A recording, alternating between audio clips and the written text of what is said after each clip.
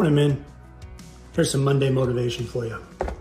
You know, growing up, football was a big part of my life.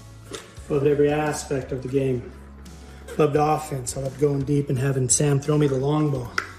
Loved Ryan Tosvik kicking me the flea flicker. When I look at my old helmet, I know some footballs on this side, but I know there's a whole lot of skull and crossbones on the other side. Yes, I love defense a little bit more. So what I want to talk about is getting in the game. You know, when I read Psalms and listen to David's heart, when I read about Nehemiah, when I read the Gospels, Matthew, Mark, Luke, and John, when I read about Peter and Paul and their story, there's no denying how much they relied on God. And that God was their protector, that Jesus was their rock, that ultimately God was their defender. So my question is, in the game of life, if God is their defender, what does that make us? Where does that put us in the game? That puts us on offense, obviously. So if we're on offense, what does that mean? I think it means that you're supposed to be a disciple.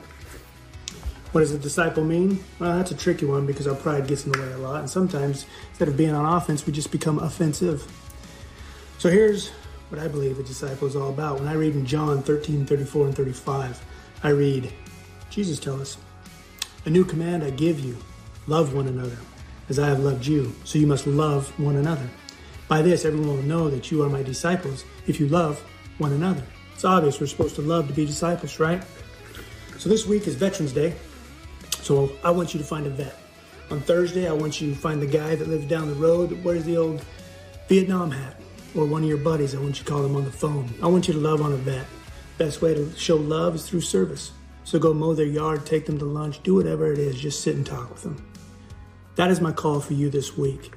Get in the game and be a disciple.